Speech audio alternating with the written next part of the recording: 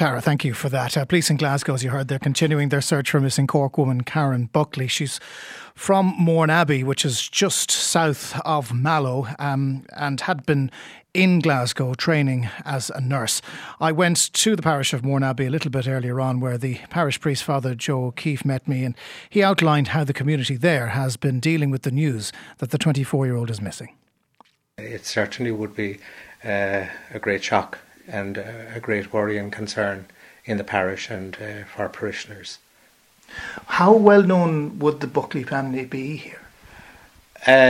They would be known pretty well. As to the extent of that, I wouldn't be too sure.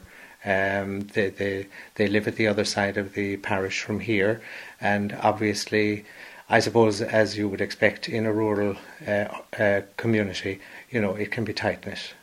It is a pretty rural part of County Cork, Mourneabby, but again, it's the kind of place where everybody would know everybody, and everybody would be gravely concerned with the stories and the reports that are coming out of Glasgow. Absolutely. I mean, there would be a great concern in the community for Karen's safety and indeed for the family as a whole. Have prayers been offered here? Yes, I had Mass this morning and prayed for Karen and for the family, and we're actually having an evening Mass tomorrow evening at 8 o'clock in Annalintha for Karen and for the family. It's a very distressing time for the family. Have you had an opportunity to speak to them? Have you offered them any counsel? I have called to Karen's parents, but as I'm sure you've gathered from other media reports, they're in Scotland, in Glasgow at the moment. So I haven't had an opportunity to meet with them.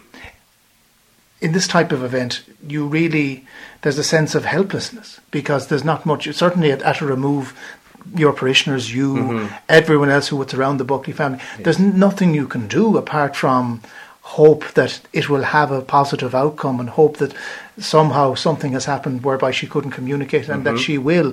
But there's nothing anybody can do apart from support the police as they try and do what they do.